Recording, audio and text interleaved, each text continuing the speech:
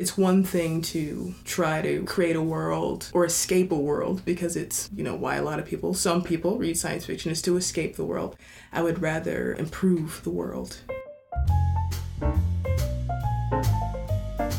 Hello and welcome to AI Arts In, the podcast produced by Creative Pinellas. I'm Barbara St. Clair, your host, and I am here with Tania Johnson, who is a poet, a writer of speculative fiction, a songwriter, a performer. Hello. Thank you for coming today. Thank you for inviting me. So there is so much in your work. You deal a lot with identity, you deal with history, you deal with transformation. But I thought that what I'd really like to start with is Kentucky. All right. That's a great place to start. That's where I started, in fact. Right. Yeah. I've been thinking a lot recently about movement and identity and kind of what's going on in the country with racial politics and with historical politics. And Kentucky is the most northern state that was a slavery state.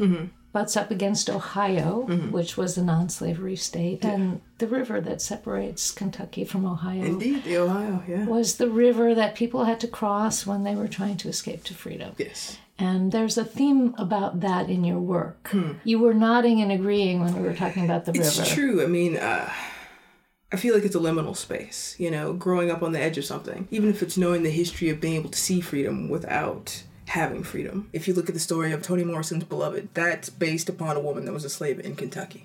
So Kentucky is a very complicated, beautiful, really complicated place that's filled with a tremendous amount of history that's still very present, but it's not stuck in its past. Growing up in Kentucky, I always tell people, no offense, Kentucky, it's a great place to be from. It's not always the best place to stay. So for me, that was very much the case. I felt like for me to be myself, I would have had to forget things that were impossible to forget. So my experience is one of someone that sort of grew up between extremes. As far as class goes, between two parents that had two very different lifestyles and very different opportunities. So I guess I'm always trying to find not the middle so much as a gap that a person can live in between the two places, and sometimes be a bridge and sometimes just be in your own space. So Kentucky to me is it's beautiful nature and really honest people that sometimes are honest in the most wonderful ways, but also sometimes honest in the most confrontational ways. But I 100% appreciate that, because I'd rather know than not know. Well, you deal a lot in your work with race and with the history of slavery and with the legacy that slavery continues and passes through generations. So how did you become so interested in that kind of storytelling? I think it's impossible not to be for me, because I like looking at the hard things. I don't think you get over things. I think you get through them. With my particular upbringing between the two extremes, and usually being one of the very few or the only Black person in a classroom, difference is ingrained. So it's easy for me to see what I have in common with people. But it's everywhere. Like, slavery did not go away, because there's still this mindset that some people are less than. And the mindset that they're in the position they're in, not because of this entire infrastructure and history, but because they're less than. Like, people are still telling themselves stories that justify that kind of treatment. So I think slavery it makes a really clear example of what can happen when you forget to identify with one another. So you mentioned your parents being two different extremes. Just class, really. They're both very smart. They're both very strong, but they both, especially now that they're older, they have very different economic realities. So seeing those two extremes, I think, has given me a certain amount of respect for all different kinds of definitions of progress and success. When I was reading your work, it reminded me a little bit of Octavia Butler. That's a great compliment, so thank you. So what speaks to you about her and about Toni Morrison, and then how does that influence your work, do you think? Just that legacy of truth-telling. Neither one of them wastes any words, and I love a succinct style where you just get to the point, but do it in a way where it still brings people in, and there's a bit of poetry in it. Toni Morrison, I'm a big fan of her scholarly work, even more so than a lot of the novels. My favorite novel is probably her first, The Bluest Eye. And with Octavia Butler, it's That's a lot. Short stories, the universes in the world she created, but there's a tremendous amount of social commentary in Octavia Butler, and I think that for both of them is what's the same in my work. And I would say that it was a standard of excellence in your style that you need to pursue, even more so than, although it's inescapable, the fact that we're all Black women. I think the way they said what they said encouraged me to sharpen my own voice and to really just edit everything unnecessary away. So you've written a novel. I have. I've written a couple of novels. Revolution, which is a novel in stories, and Revolution is speculative fiction about genetics and slavery, essentially. It's a not-so-far future U.S. where biogenetic adaptations are abundant. It's a consumer product. We can fix your genes for the next generation. But of course, it's very expensive, so only certain people can afford that. So the world becomes even more unequal than it is now, because certain people are essentially evolving away from the rest of humanity because they have so many more advantages. And other people that can't afford those things, it's not just that they can't afford them, there's very little middle class. It's that they live in neighborhoods where their health is at risk, environmental racism, right? Because their means of production has to be produced somewhere, and it's produced right next to those neighborhoods. Genes have also become a currency, so sometimes people will, in order to get medical care, for instance, they will give them samples of their genes. So this brilliant genius comes along, Dr. Ezekiel Carter, and he decides to deliver genetic reparations for slavery. So he creates genetics far beyond anyone else's, and then he gives it away. First to poor Black people, and then eventually just to poor people. Some people follow trends and they know what's present, and some people are looking towards what will happen from what's begun. Mm-hmm. You know, like, what's the end game here? Mm-hmm. If this is the current state, what are the possibilities for where that could go? One of the things that I really like about speculative fiction is that it gives you the opportunity to blow something up and magnify it to such a scale that it's inescapable. So if I create an entire society that's built on 2 or 3 tenets that are sort of under the surface here, they're more subtle. If you look at the forms of power, one of the most advanced forms of power is that they don't put chains on you anymore. That's the first. And the second one, you might police the people around you. The most powerful form, it's in your own mind. You control yourself with your thoughts. So I think right now we might be in the sort of environment where people think a certain way and they don't think that it's necessarily any powers that are acting on them. But if I make it physical again and I show it to you, instead of trying to unpack how these things are happening, you see it much more clearly. So give me an example of that. The entire world of revolution, honestly. You could try to tell someone about the structures of power and how women are at a disadvantage and explain the dynamics of society to people. And they can poo-poo it away and say, no, there's no wage gap, for instance. It's just because they're less qualified or this or that. They can explain it away. But if you use a story that intensifies that dynamic and makes it extreme, then people really have to look at it and see if it has any bearing in reality. Where did that come from? Is there anything on a smaller scale now that speaks to that? So. I think I read this when I was looking at your website about, what is the artist doing when everything is on fire? Oh, yes.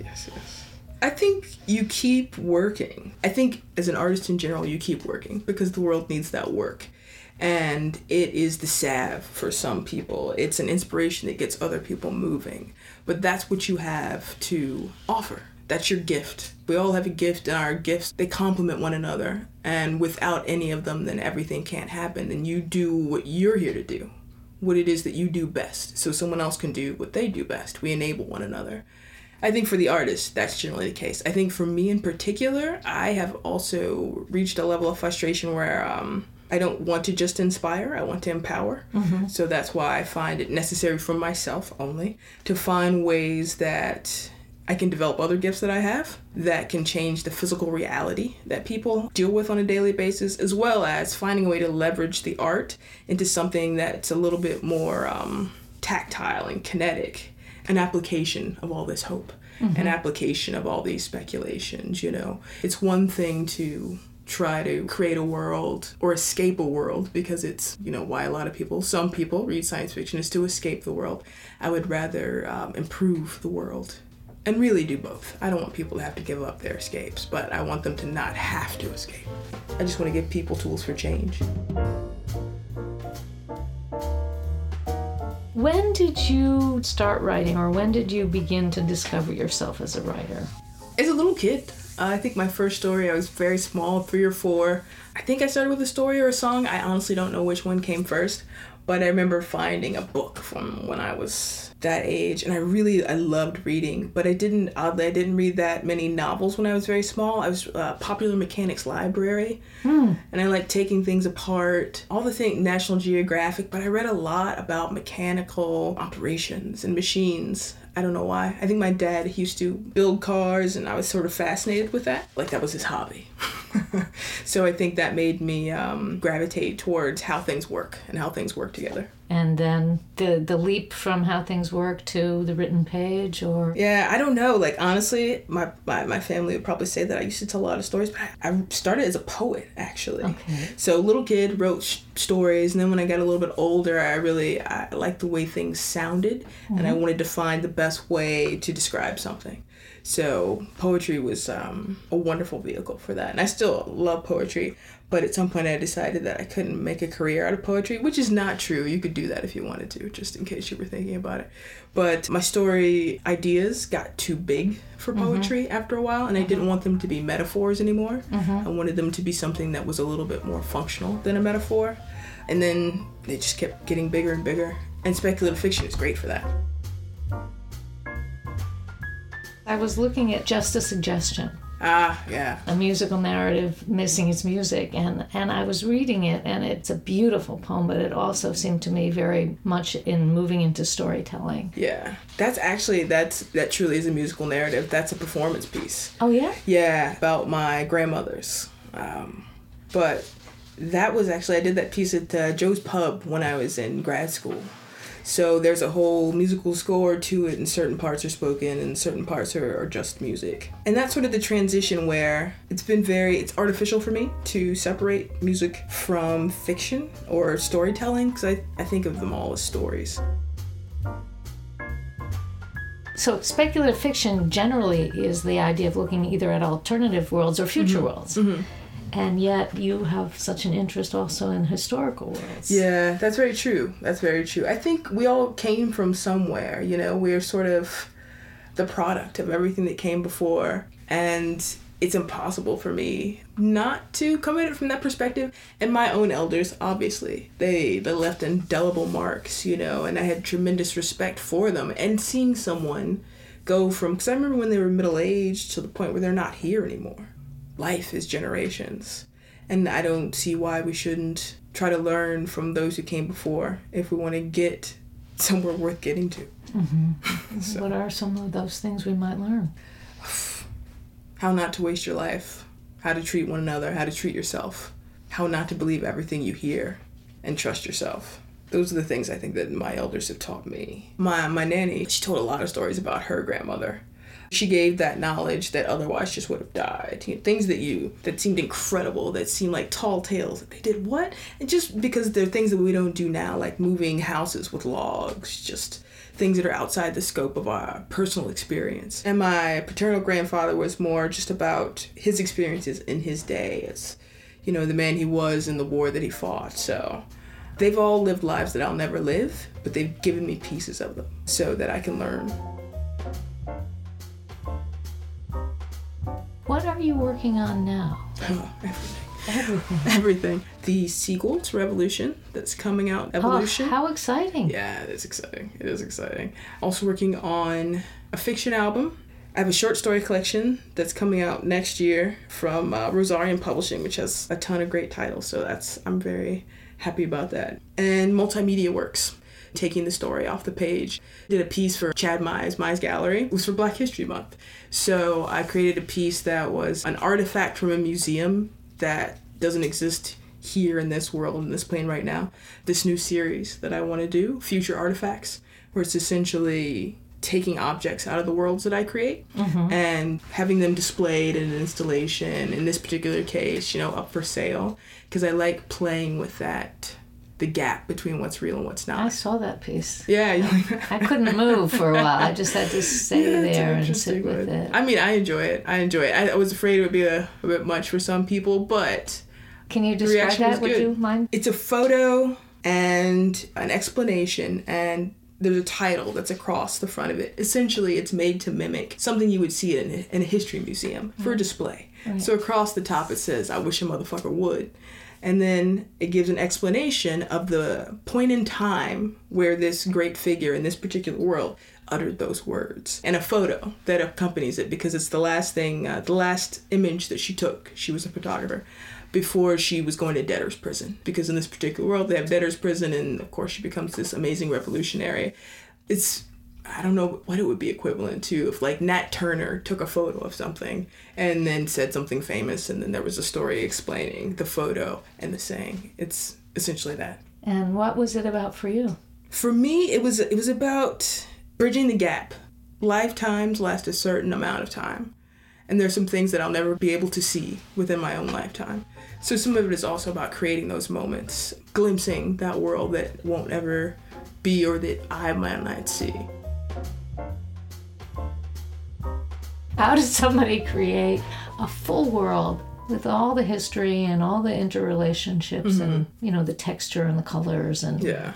The world building is actually my favorite part. All right. I think you just have to have that propensity. There's some people that just almost in a different application you overthink, but you find patterns, things converge, and it's just the most exciting thing to come up with a world. And I know some fellow writers that really just have like rooms dedicated to the images, the photos of this, to that, the music, everything. And I don't necessarily create that space within my own home first, but you start with what the story is about, or what the story absolutely needs, and then you extrapolate from there. And if you're going to do it well, it has to make internal sense. Because if you ever want to see a story that's not so great, it's because they just threw a bunch of things in that don't actually make internal sense.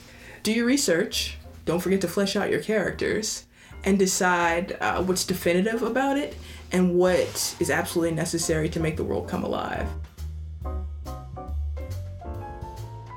You also sing. I do. I only perform my own work, but not in a band. I've been in bands before, but I was a percussionist. Oh, yeah. So I was never the singer. Very but cool. I wrote a lot of songs, so it just, went together after a while. So how do you decide it's a song or a story? They almost have no relation.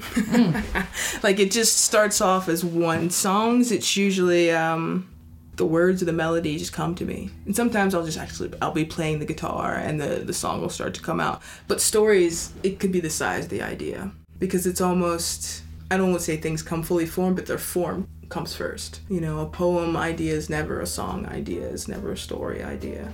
And those ones where they're sort of in between just becomes multimedia, but usually they're very distinct. You wrote a story called Bear. Yes, I did. All right. You published that in the Creative Pinellas Journal. Yes. It's a story that I perform a lot, and it's one that I enjoy performing to see how the audience reacts. But I would categorize it as resonant and not necessarily gore for the sake of gore. There's a little bit more, it's not violence, but there's some elements in it that I don't normally put in stories, but that was sort of the point. It's about exposure. And it came from a place where the real and the unreal definitely came together. It was inspired by true events, but obviously not that true. There's a line in it where it goes from things that happen to things that, where the metaphor unpacks itself to a certain extent. I mean, so I'm choosing not to kind of do the spoiler alert thing, and you're also choosing not to, but may I? Would you mind if I? Well, sure, go ahead. Okay, so a woman goes to see her lover perform at a very upscale strip club, essentially. Yeah. And then as girlfriend is using the song that the woman identifies as their love song, their romantic song. And the woman who's removing her clothes takes off her top and reveals herself, and the woman in the audience is like, oh, this isn't so I expected more. Well, I think, yeah, the woman in the audience expected men to be leering at her lover. Right. So that's what she's been so tense about. So when they don't leer, when she takes her clothes off, then that's the part where she was expecting, to have a more negative reaction at that point. And then the woman on the stage starts taking off her skin. Yes, then she starts stripping away her skin. And that's when the men come alive. Right. Yeah. So you were focused on the men's reaction. Mm-hmm. I was sort of focused on what it meant for the woman who was peeling her skin off. Absolutely. Absolutely. Well, the protagonist, I think, is most concerned with people leering at her girlfriend.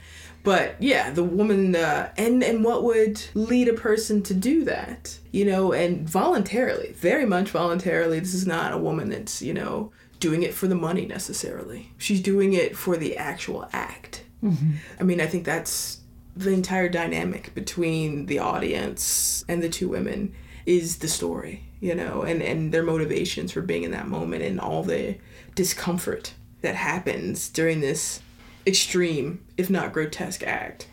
Well, and for me, what are we without our skin? Indeed. I mean, certainly that's a transition of identity. Yeah. Yeah. And a change of presence, certainly. Yeah, and it really messes with your notions of beauty and the fact that this is what you're hooting and hollering at. There's a lot of violence in that as well. This is what you were waiting for. Yeah. So. A sort of real confrontation with your identity. Mm-hmm. Certainly she's confronting her girlfriend, who's in the audience, because she invited the girlfriend. Mm-hmm. And certainly she's confronting the men. Mm-hmm. But also that moment of sort of defining who you are. And she sees it as art. That's like her ultimate performative act. Yeah. And that's why she does it. So that particular mindset, and having known all different kinds of people and sometimes what they value about themselves and what they think is valuable in general, can be very challenging, and what they're willing to give away to make a point. So that was certainly part of the story as well. And just the whole notion of, the look and the gaze and what you give up voluntarily versus what you have taken away from you. And is it possible to do certain acts and still be okay? Like, does a sane person ever do certain things? Are there good reasons to do certain things? It just scared me. Well, yeah, it's one of those stories. It's that one I kind of want to stick with you. It's like an encapsulation of a lot of dynamic forces at once. There are certain stories that I think are, they do things more so than they are things. I really appreciate getting feedback. When people take the time to write an email and send it, I think that's huge, honestly, that it inspired you to do something. You want to be in dialogue now. I think that's great. And I very much think of stories as somewhat collaborative. Like, I can write it, but until you read it and create those images in your mind, or until you listen to it and experience it in that moment, it's not really activated. So, as a writer, it's the multimedia projects right now. All right. It's the musical narratives. It's bringing stories off the page and onto a screen, probably a monitor. Just a lot of web development. Finding new ways to reach people with stories. Finding new ways for people to interact with stories. So is there a particular story? There's a particular series of stories that I'm working on. Essentially, the concept is space is not silent. There are stories throughout it. First story that they're able to translate is a particular life. So everything that they're able to understand is in the key of this person, because they're using that as the basis for this machine that translates it. It's all the stories that are swirling around in space, be it from a pulsar, from collapsed stars, or planets that once were and now aren't. Would you be able to give us an example of a musical narrative? Something people listen to. So whether it's a live performance or whether it's something that's recorded or something that they can find on their phone or on a website. So essentially it's storytelling to music. So there are spaces where words fail, and that's where the music comes in. Actually, if you go to my website, there's the beginning of Glider. Right. Is there. So what is Glider exactly? It's a piece about a girl that's trying to find her way, and she hears I won't call it a tall tale. She hears a story about someone else that was in a similar situation and goes to the top of a mountain because she thinks she's found her answer, and she falls. And then the wind catches her, and she finds out that, in fact, she's a glider. So She's, as a human being, is a glider. Yeah. So I guess you could say that's about identity as well. And then the narrator takes this as inspiration to find her own path. Well, Tania Johnson, thank you so very much for joining us today. Thank you. I am so excited about your work and about your new novels coming out, short stories. It's always nice when they finally make their way out into the world. Yeah. Yeah. Looking forward to it. Yeah. Thank you. Thank you. I'm Barbara St. Clair, and you've been listening to Arts In, the Creative Pinellas podcast, sponsored in part by the Pinellas County Board of County Commissioners, Visit St. Petersburg Clearwater, and the State of Florida Department of Cultural Affairs. Arts In is produced by Matt and Sheila Cowley, and if you're enjoying this program, we hope you'll take a moment to give us a review. It's easy to subscribe to on your favorite podcast service. You can find more conversations with visual, literary, and performing artists and in-depth arts journalism at creativepinellas.org. Thank you for listening.